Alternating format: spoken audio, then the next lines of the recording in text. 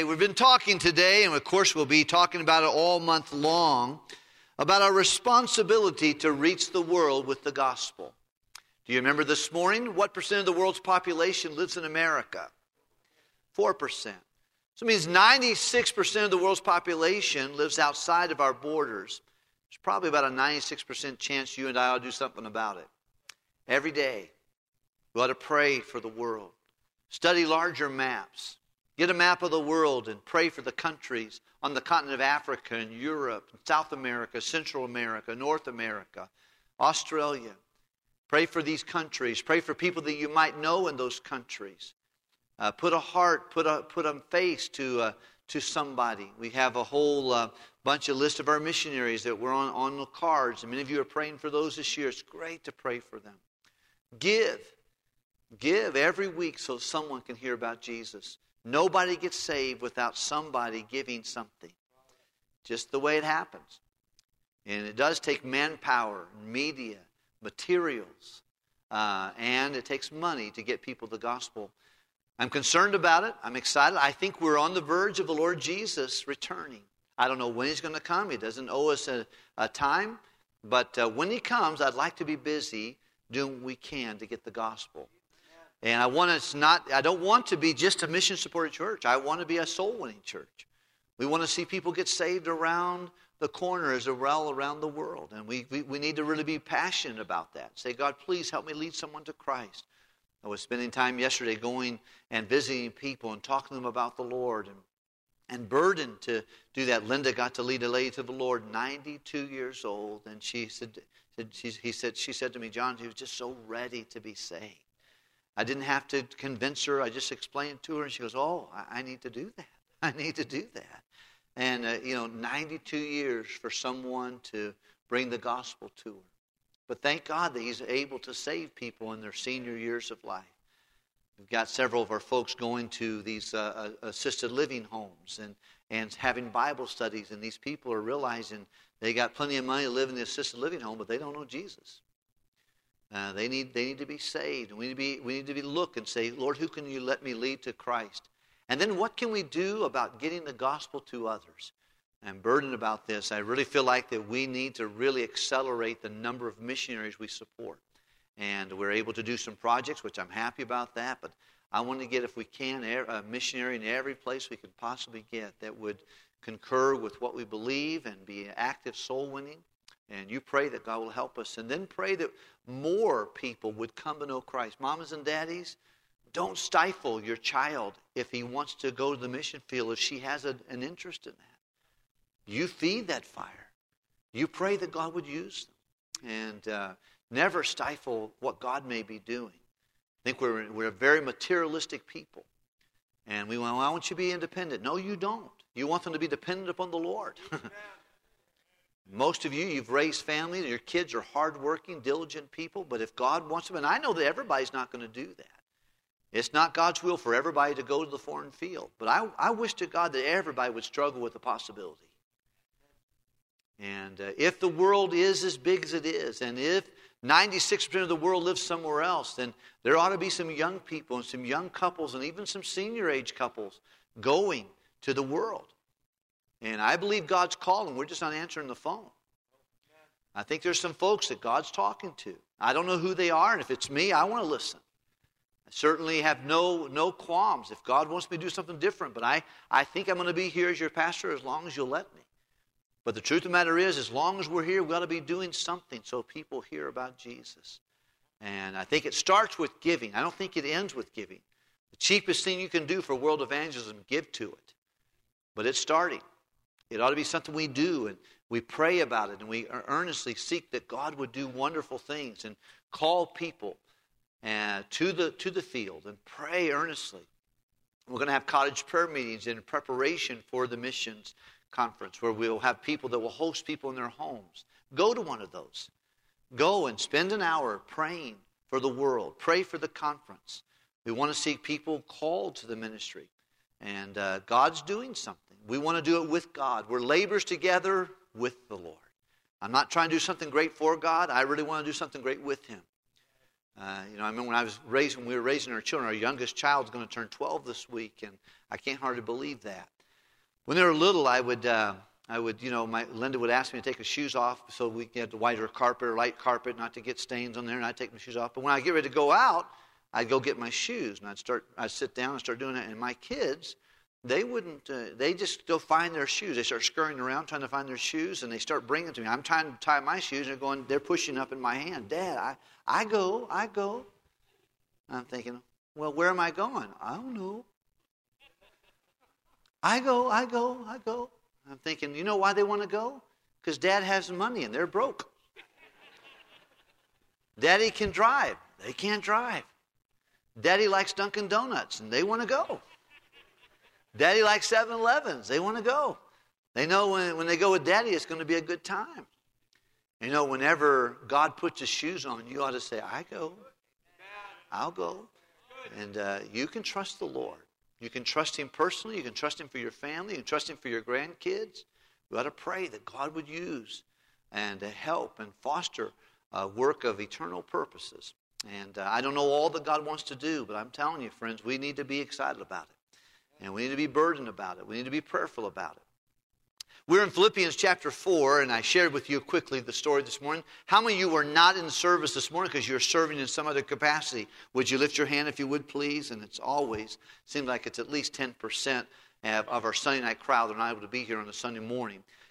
We've spoken in the book of Philippians. The book of Philippians is just a 4-chapter book. It was written by the Apostle Paul to the church at Philippi.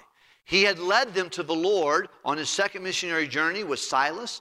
And he first led Lydia and her girlfriends to the Lord and started staying at their home, at Lydia's house and her family's house. They lodged them. They took care of them. And every day they would go out to the marketplaces and they began telling folks about Christ.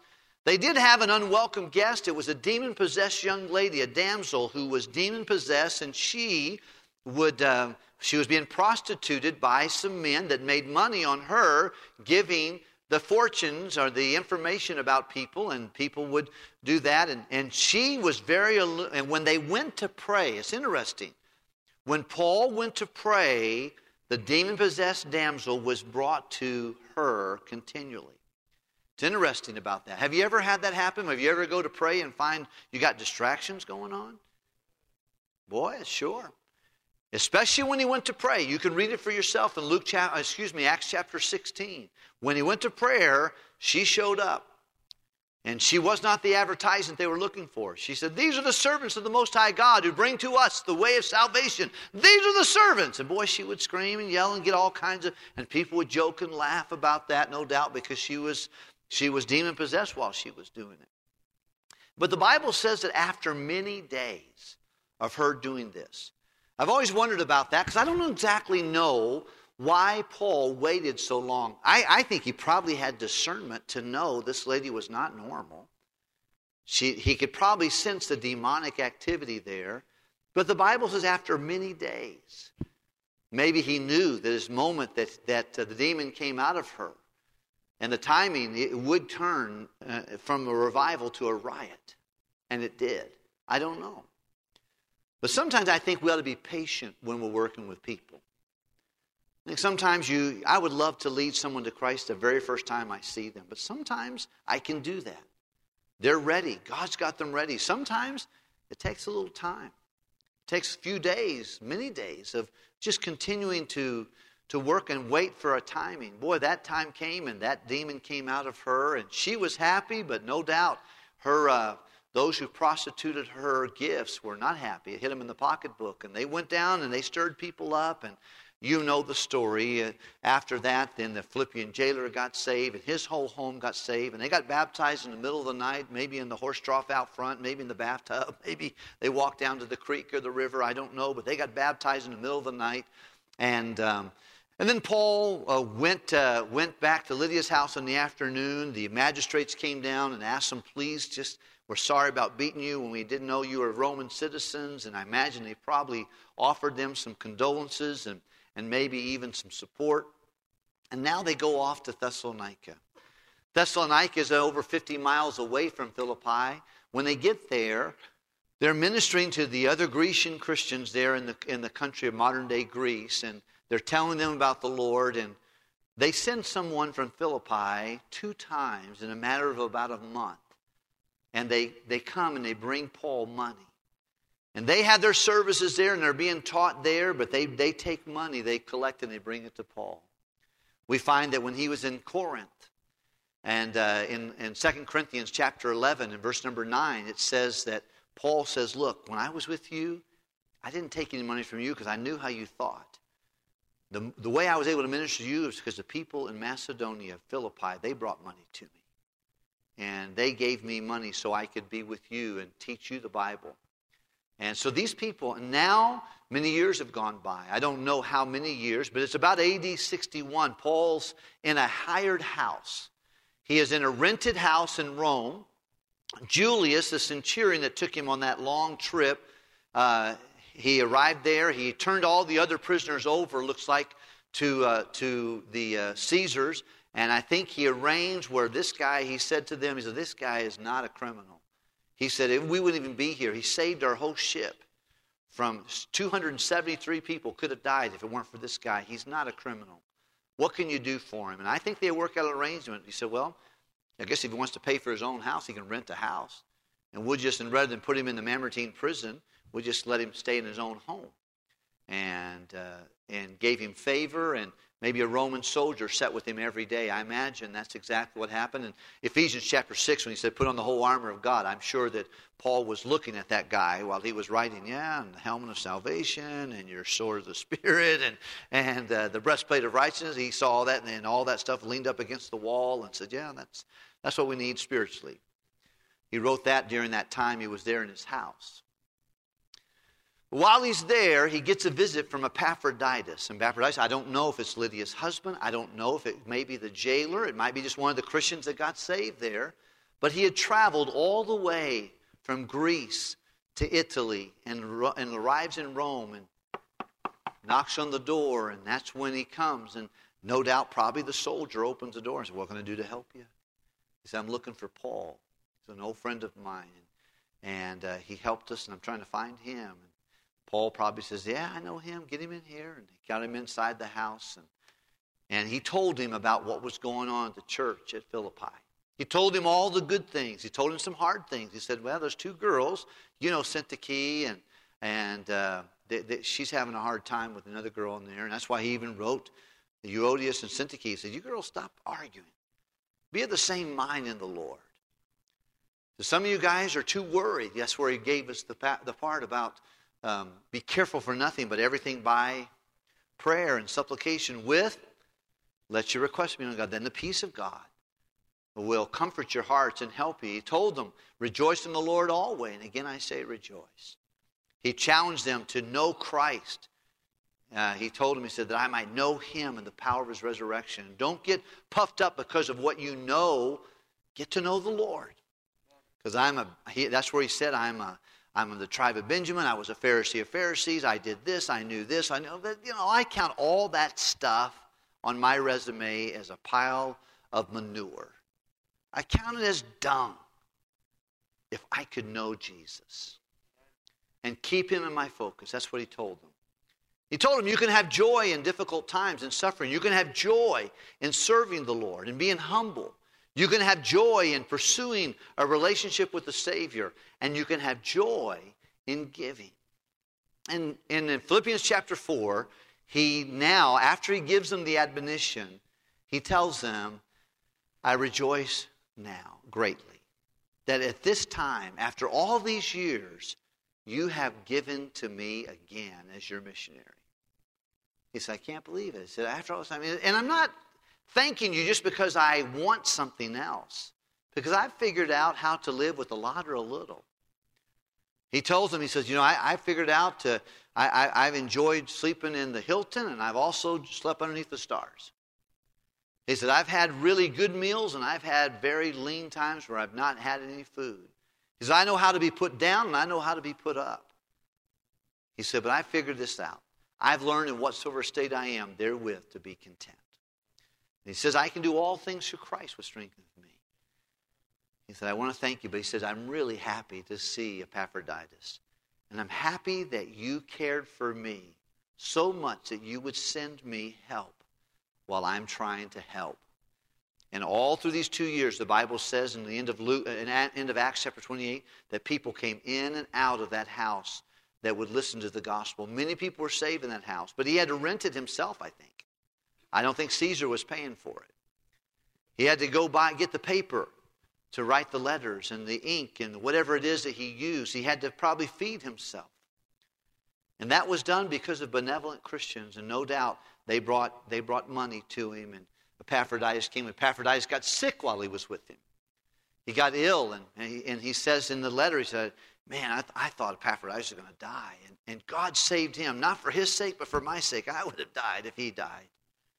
He said, I'm glad God brought him back to life while he was with me, because I just thought he was so sick. He had COVID. I'm just joking about that part. He said he just got so sick when he was with me, but the Lord spared him for my sake, and I'm so glad. He said, but I want him to take back this letter. And he took back this letter.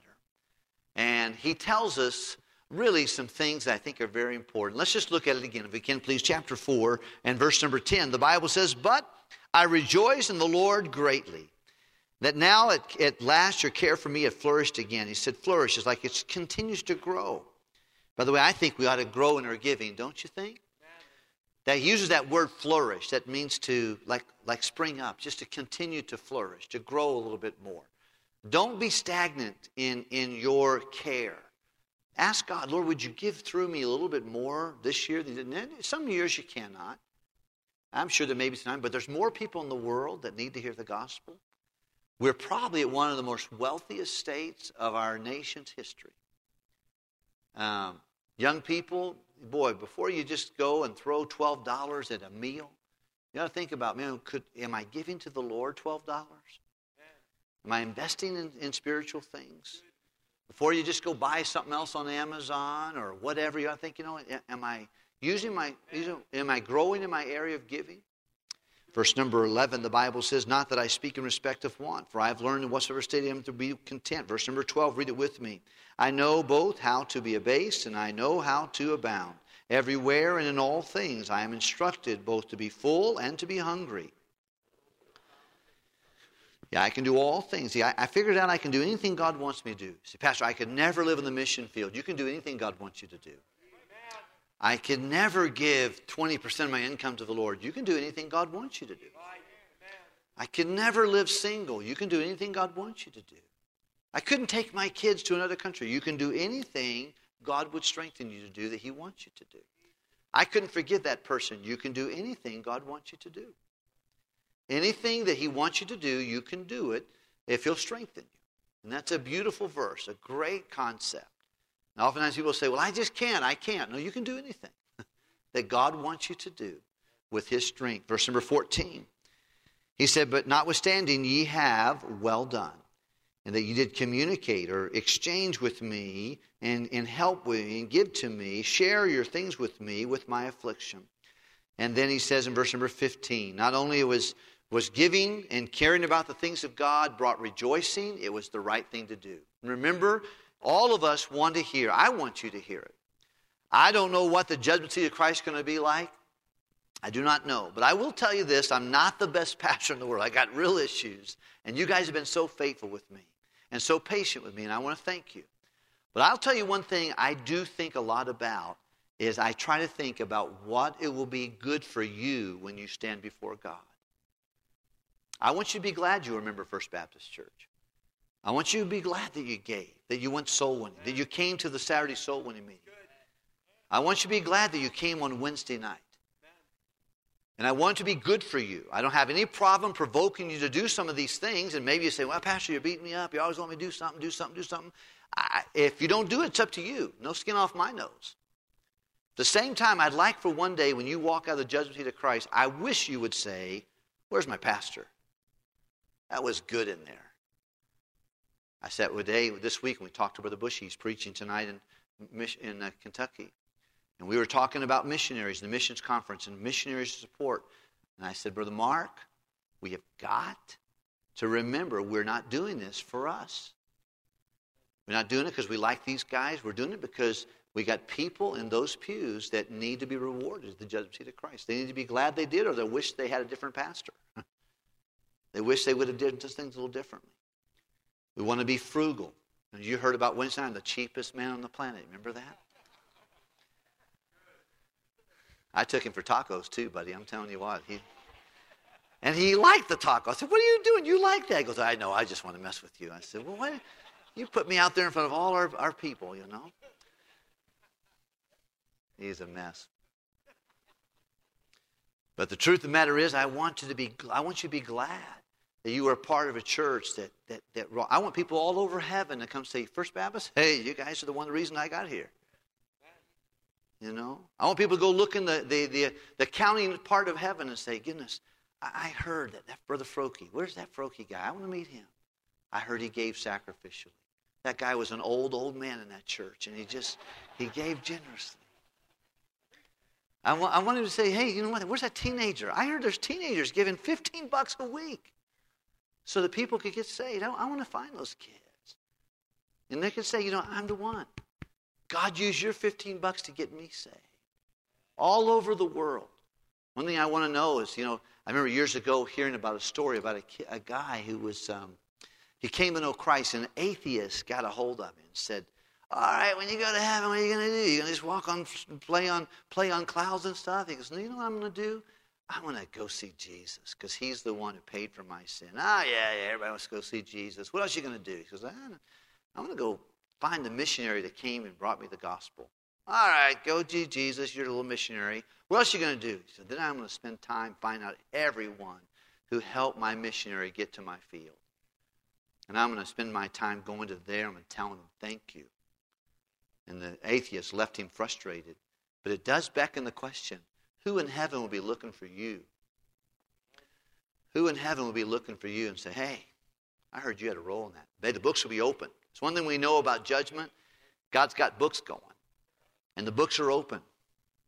You can put your offering plate like I did this morning upside down in the offering plate. But let me tell you something. It'll be upside right.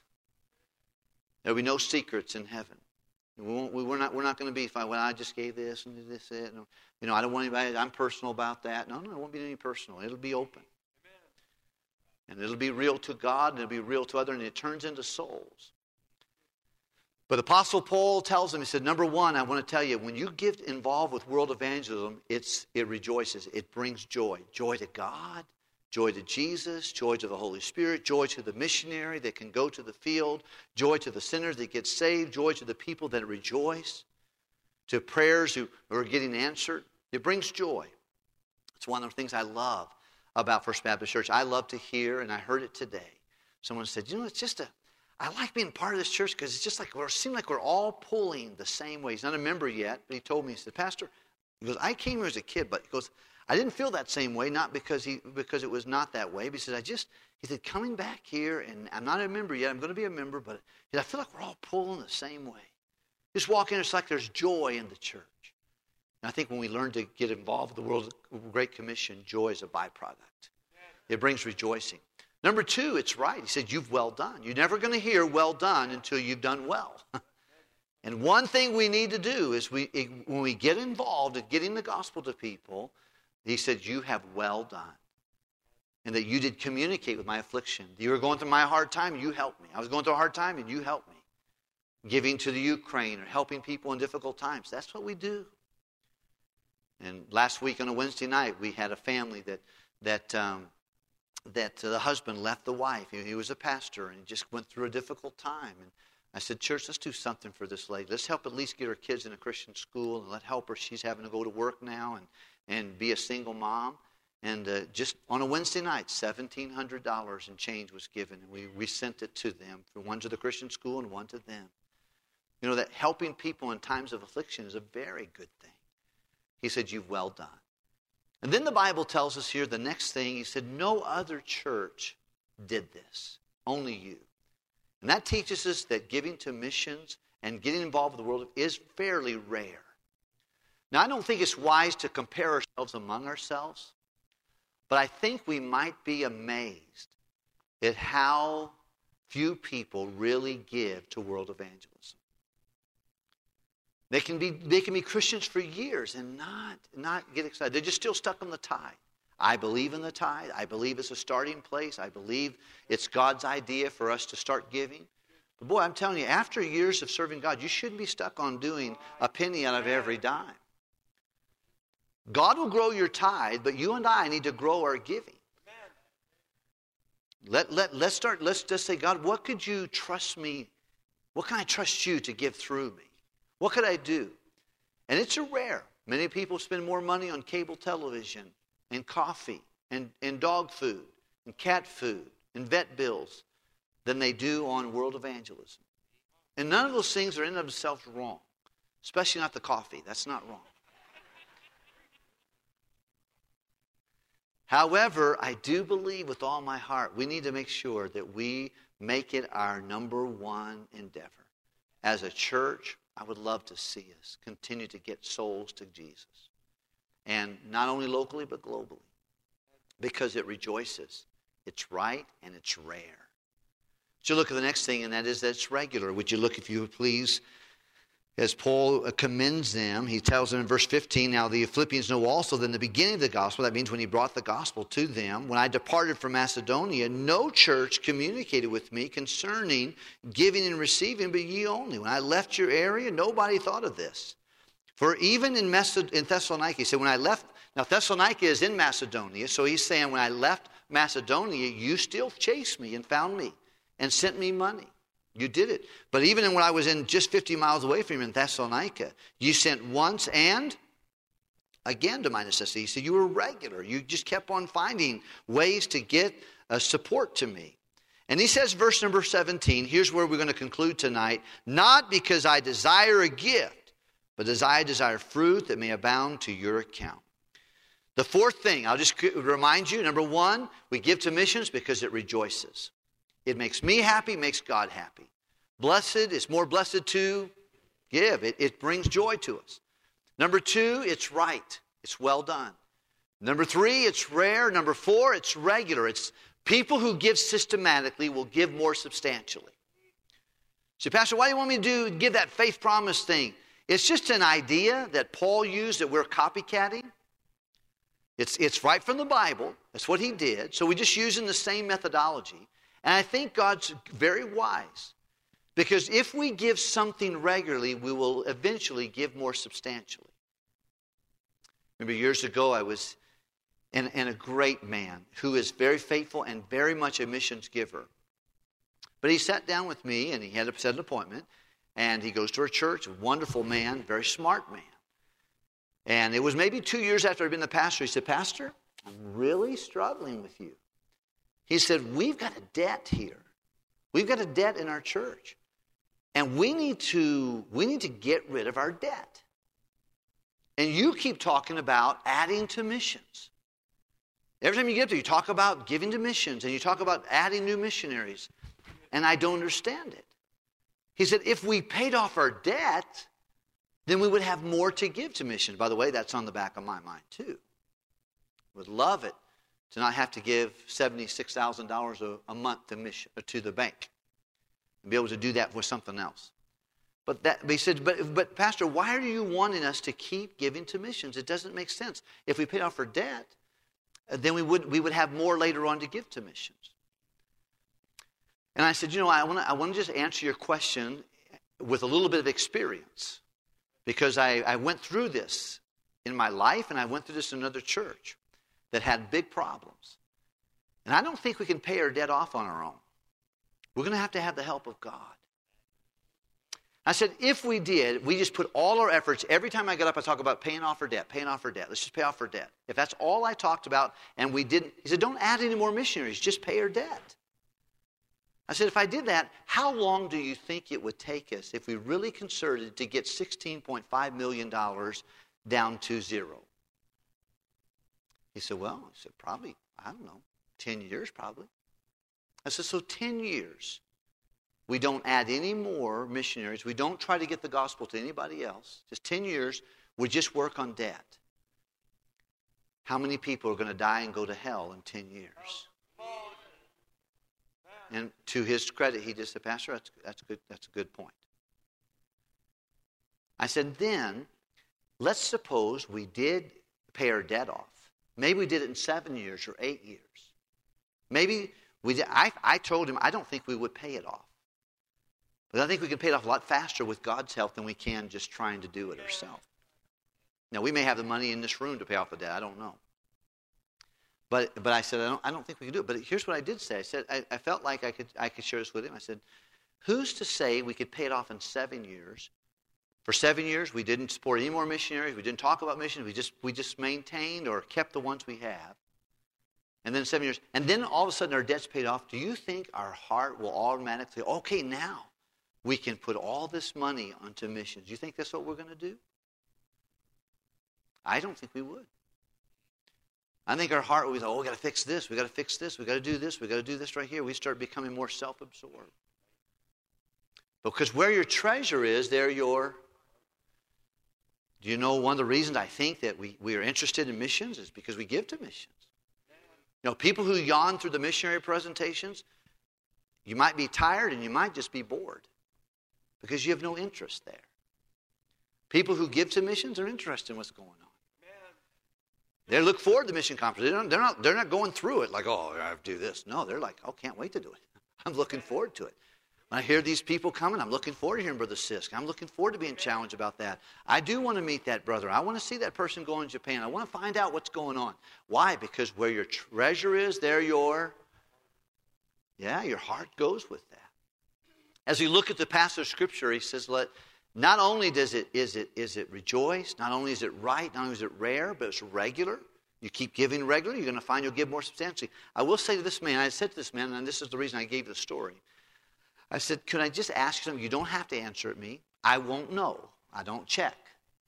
But do you give to missions every week? If we could look at your missions envelope, or your offering envelope, do you give to missions? He said, well, no, I just give whenever I get a little extra. I just put for missions, in there. I said, I think if I were you, I would make a commitment and do something every week. Because if you just give occasionally, you're not going to give substantially.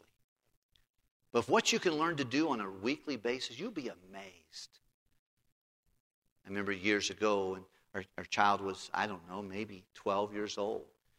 And he brought in his giving record, $867 for the year. He said, Dad, I had no idea that I would be able to give $860 this year to the Lord. And he told me how much it was missions and how much was offering. I thought to myself, man, that's a blessing. I know it may not be a lot to some, but for him, I thought, man, that's pretty great. I know he didn't make $8,000 last year. I know it was more than his 10th. But just seeing what he gave, he said, I had no idea this doing what I'm supposed to do every week, I would have this much given. And I rejoice with that, but it needs to be regular. But now, let's talk about real quickly in closing the rewards of giving. This is what really stimulates me. Look, if you would please, verse 17. Can you please? And the Bible says, not because I desire a gift from you, but I desire what? That may abound to your... Okay, if you don't know this, you have two accounts running simultaneously. The one at Chase and the one in heaven. The one at First Midwest and the one in heaven. The one at the credit union and the one in heaven. You all have two accounts. Jesus said this in the world-famous Sermon on the Mount. He said, lay up for yourselves treasure. He said there's two treasuries, one in heaven and one in earth. And he says, look, I'm really glad you gave Church at Philippi. Why? Because this puts eternal fruit on your heaven's books. And that, I don't know about you, but the God of heaven tells us to lay up treasures in heaven. You know what that tells me? He knows more about heaven than you do. And he knows this, you're going to need treasure on your books. I don't understand it all. I don't know exactly all that means. But if he who lives in heaven tells you to save for heaven, I think it's a good idea. And Paul says, hey, listen, the reason you want to give to missions, reward number one, you'll put fruit on your eternal account. Number two, you will meet the need of the missionary. Look, if you would please, at the next verse, verse number 18. But I, who is the I there, have all, and I am full, having received of Epaphroditus the things which are sent from you. And I want you to notice, he says, look, not only do we get eternal fruit in our account, but my servant of God he's equipped. He's equipped, she's equipped to do what they need to do. Miss Becky Pope, who is a medical missionary. Read her letter today. I've been praying for her the last couple of days, thinking about that, and probably ought to do a special gift to her just to encourage her in this work as a single servant of Christ, serving the Lord in that way. But when we give to Becky Pope and she goes to the Amazon and sets up a clinic, and then they tell people about how to get saved while they check their ears and they check the kids and the hand and mouth disease and all the things, and they give out antibiotics and all that stuff they do, and they give them around, they tell them about how to get saved, and they get saved. Not only do we get eternal fruit to our account, but we give her something to put in her syringe. We give her a plane ticket to get there. We give her gauze and Q-tips and whatever materials that she needs to care for those hurting people. And she could say, like Paul said, I appreciate you giving because what's happening where I am will be fruit to your account. And he says, now I'm full. I've received of Epaphroditus all the things you've given. Now I have what I need to do what needed to be done. I have the Bibles. I can buy Bibles. I can buy benches to sit on. I can, I think about Corey McDonald that's scratching out a place in Kenya. And Brother Peter Morris is training pastors. And when he does it, he has to rent a little hotel conference room, and has to have a place for them to sleep and food for them to eat. And it may cost him $1,200 just to get the men to get there and to do that. Brother Boutros Faltaus in Egypt, just to get all of his pastors, over 50 pastors, if he can get them to come to one location and be able to minister to them and teach them the Word of God. Brother Ezekiel Salazar will be with them this year to teach them the Bible. It's very expensive to get them there, and they're not going to be able to come on their own dime. Many of them are just, all they can do is just to keep their head above water. But when they come there, they get the rice, and they get something to eat at night, and they have the service all day, and they have an afternoon service, and they have a meal, and then they have an evening service, and they eat another meal, 2 meals they give them. And to do that, it costs money. It costs sometimes $6,000 to get that many men to come there and to be trained. But whenever he gets it, he says, oh, I'm so glad because I need to buy that. I need to get this. He goes, now I have all I need. I'm full. I abound. I've got what I need. So when we give to missions, the reward number 1, eternal fruit.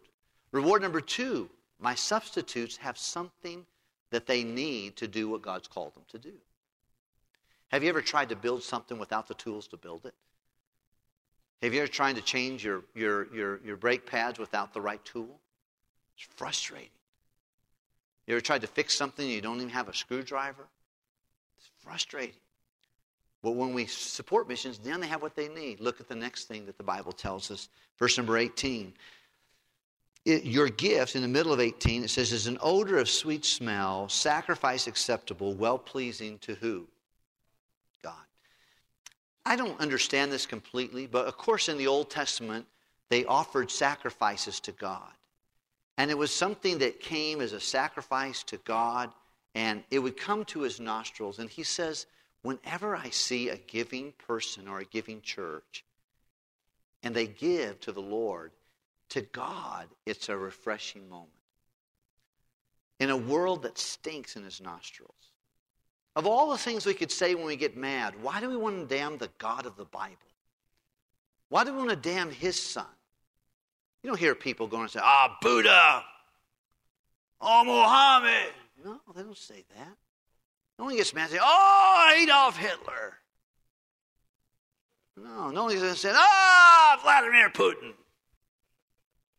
When they want to hurt somebody, they want to hurt the God of the Bible. They want to hurt his son. They want to say nasty things about it. Many of us have done it. And it stinks. It hurts God. But when he sees a giving people, he said, your gift that Epaphroditus brought into my door here a while ago, it's like an odor of sweet smell to God. He says, boy, Rome usually doesn't smell good, but it smells good right now. It's because of what you gave. Hammond doesn't smell too good, but boy, I don't know, that 473 Sibley, it's a good smell there. Something that refreshes the heart of God. I don't know about you, I want to give God a good day, don't you? I'd like for God to say, you know what, I like you, Wilkerson, you give me a good day. In a world that stinks, you give me something that smells good. And it's your sacrifice, it's your giving, it's your service. And then the last thing is verse number 19. Look at it, if you would please. Eternal fruit, equipped servants, enjoyment to God. And then the last thing, verse number 19. Let's read it out loud together.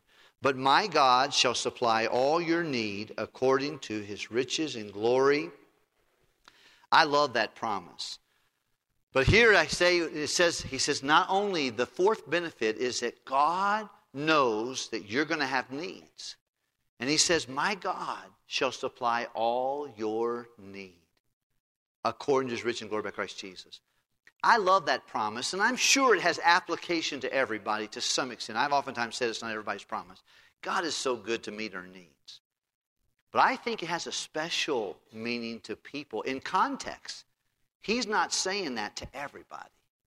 He's saying that to a church that did something that rejoiced, that was right, that was rare, and was regular. He said, let me tell you your reward. When you have a need, God's going to meet it. You know, all of our needs are not necessarily financial. Sometimes you can look into the eye of a teenager and you think that kid may be demon-possessed, but you're not sure. He's just not thinking right. She's got issues. Lord, I need wisdom. He said, I can help you, John. I can help you with that. You're going to have maybe a need financially. Some of you are going to need comfort. I'll never forget the comfort I needed. On August the 16th, 2:39 in the morning, we found out from the coroners that Tyler was gone. I thought to myself, oh no. And how would Linda look in my eyes? She said, John, he's gone? He's gone? I said, yes. How am I going to tell the kids? What am I going to do? All the wisdom I needed in that time. What to do with my day? What to do with that Sunday? I had been studying all week on the Holy Spirit, our comforter. And someone said, you're not going to preach Sunday. I said, well, I don't know. I think I can. I cried through most of the service. But I already had a message. You know what? God gave us what we needed when we needed it. And this is something he'll do for you. He's not a respecter of person. I think when we get involved, and this is one of the reasons I think you might be looking at one of the most needy people in the whole world, me. A lot of times I have a lot of needs, and you have needs. Our church has needs. And he said, look, if you'll get involved with this world evangelism with me, I'm going to meet your needs according to the riches and glory by who? Christ Jesus. Because missions is about the Lord. It's about Christ, and he finances what he tells us to do. And he meets our needs financially, emotionally, spiritually. Some of you, it may be a companion that you need. I'm convinced. I started giving to the Lord systematically because I was provoked when I was 17 years old. The night I asked Linda to go on our first date, it was a very hot date, right here on a Wednesday night. It was unbelievable. Hot date, Wednesday night church. I just kept giving her lifesavers. I gave her cherry, and I gave her butterscotch. She thought, man, this guy's really candy. I was afraid I was going to fall asleep. That's why I had to work 11 at night till 6 in the morning. So I thought I was going to fall asleep, so I just thought I'd bring lifesavers and hope I didn't drool all over my tie, you know. But you know, that night, I didn't know what I needed, but I had a nervous stomach. I had been taking some Tagamet because I was just miserable. I'd broken my elbow at work, and I was doing all I can do, working 11 o'clock at night till 7 in the morning, trying to go to school. And I remember thinking, when someone talked to me about dating, I said, I can't take a relationship. I can't even take care of myself. I'm having all I can do to pay my school bill, stay awake in class, pass my classes, do my bus route. I can't even imagine taking on a relationship. But you know what I needed badly? I needed Linda. I needed a reason to go to work. I needed a note on my pillow that says, John, I prayed for you last night. I needed a friend. Boy, God brought that to me, and I don't think I would have the wife God gave me. And I wouldn't have so many things in my life, and you wouldn't either, if it weren't for God seeing our need and meeting our need. I don't think our church, I'm not sure we'd still be looking at each other tonight. 9 years later, with the travesty and the hardship, if God hadn't chosen to meet our needs in result for him getting get an opportunity to do something through us. And I think God is an amazing God. My God shall supply all your need according to his riches and glory by Christ Jesus. Let's pray together. Can we?